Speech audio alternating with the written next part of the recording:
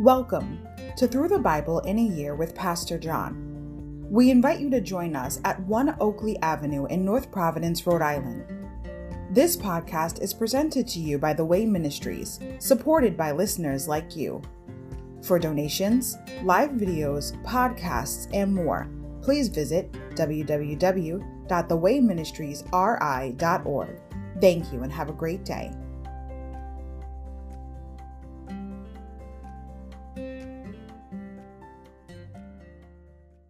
Hi everybody, welcome to Through the Bible in a Year with Pastor John. Glad you could join me today to get a portion of God's Word. Today we're going to begin with day 67, March 7th, which is Reflection and Worship. As I always say, it's a chance to look back on the previous 6 days. If you missed a couple of days, to catch up on it. And like I always say, don't beat yourself up. Just keep moving forward with the Lord and watch Him bless your life and come through. Okay, we're going to start. Leading the way. Be careful. If you think you are leading people, they may be chasing you. Look back.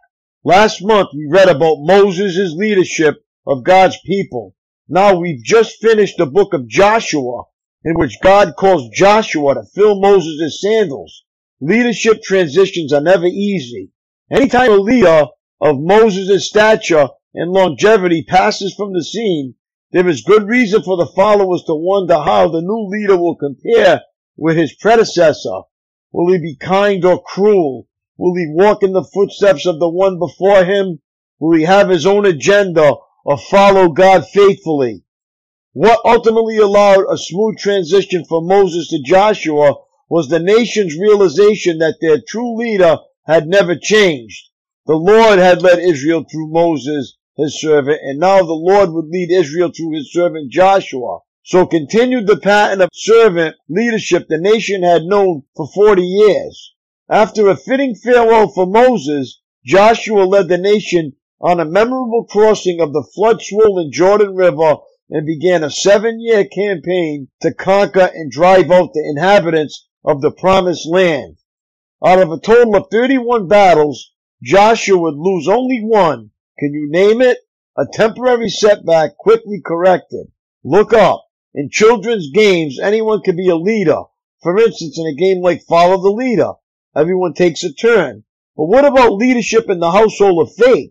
Who are the leaders? Are the leaders made or born? How do you know when you have the qualifications for leadership? Regardless of your present role of leadership or fellowship in the family of God, it is a worthy ambition to obtain more leadership responsibilities. 1 Timothy 3:1. But leadership is not for everyone. In fact, the qualifications set forth in 1 Timothy 3 and Titus 1 may surprise you.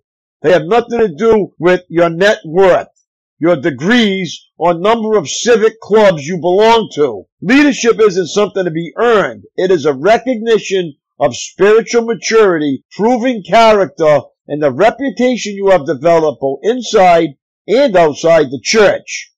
If you aspire to be a leader in ministry within the family of God, then ask yourself, how well have I managed the other responsibilities I have been entrusted with? Have I managed well my physical body, my mind, my family, my resources, my tongue, my reputation? Am I hospitable, teachable, mature, worthy of respect, self-controlled, honest in all my dealings, worthy of respect? If the answer to these questions is yes, then an expanded leadership role may be appropriate for you. Look ahead.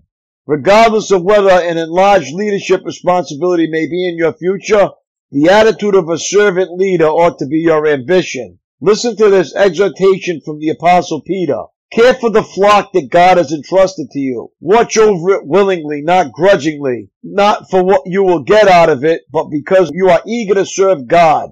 Don't lord it over the people assigned to your care, but lead them by your own good example. And all of you, serve each other in humility. 1 Peter 5:2-5, emphasis added.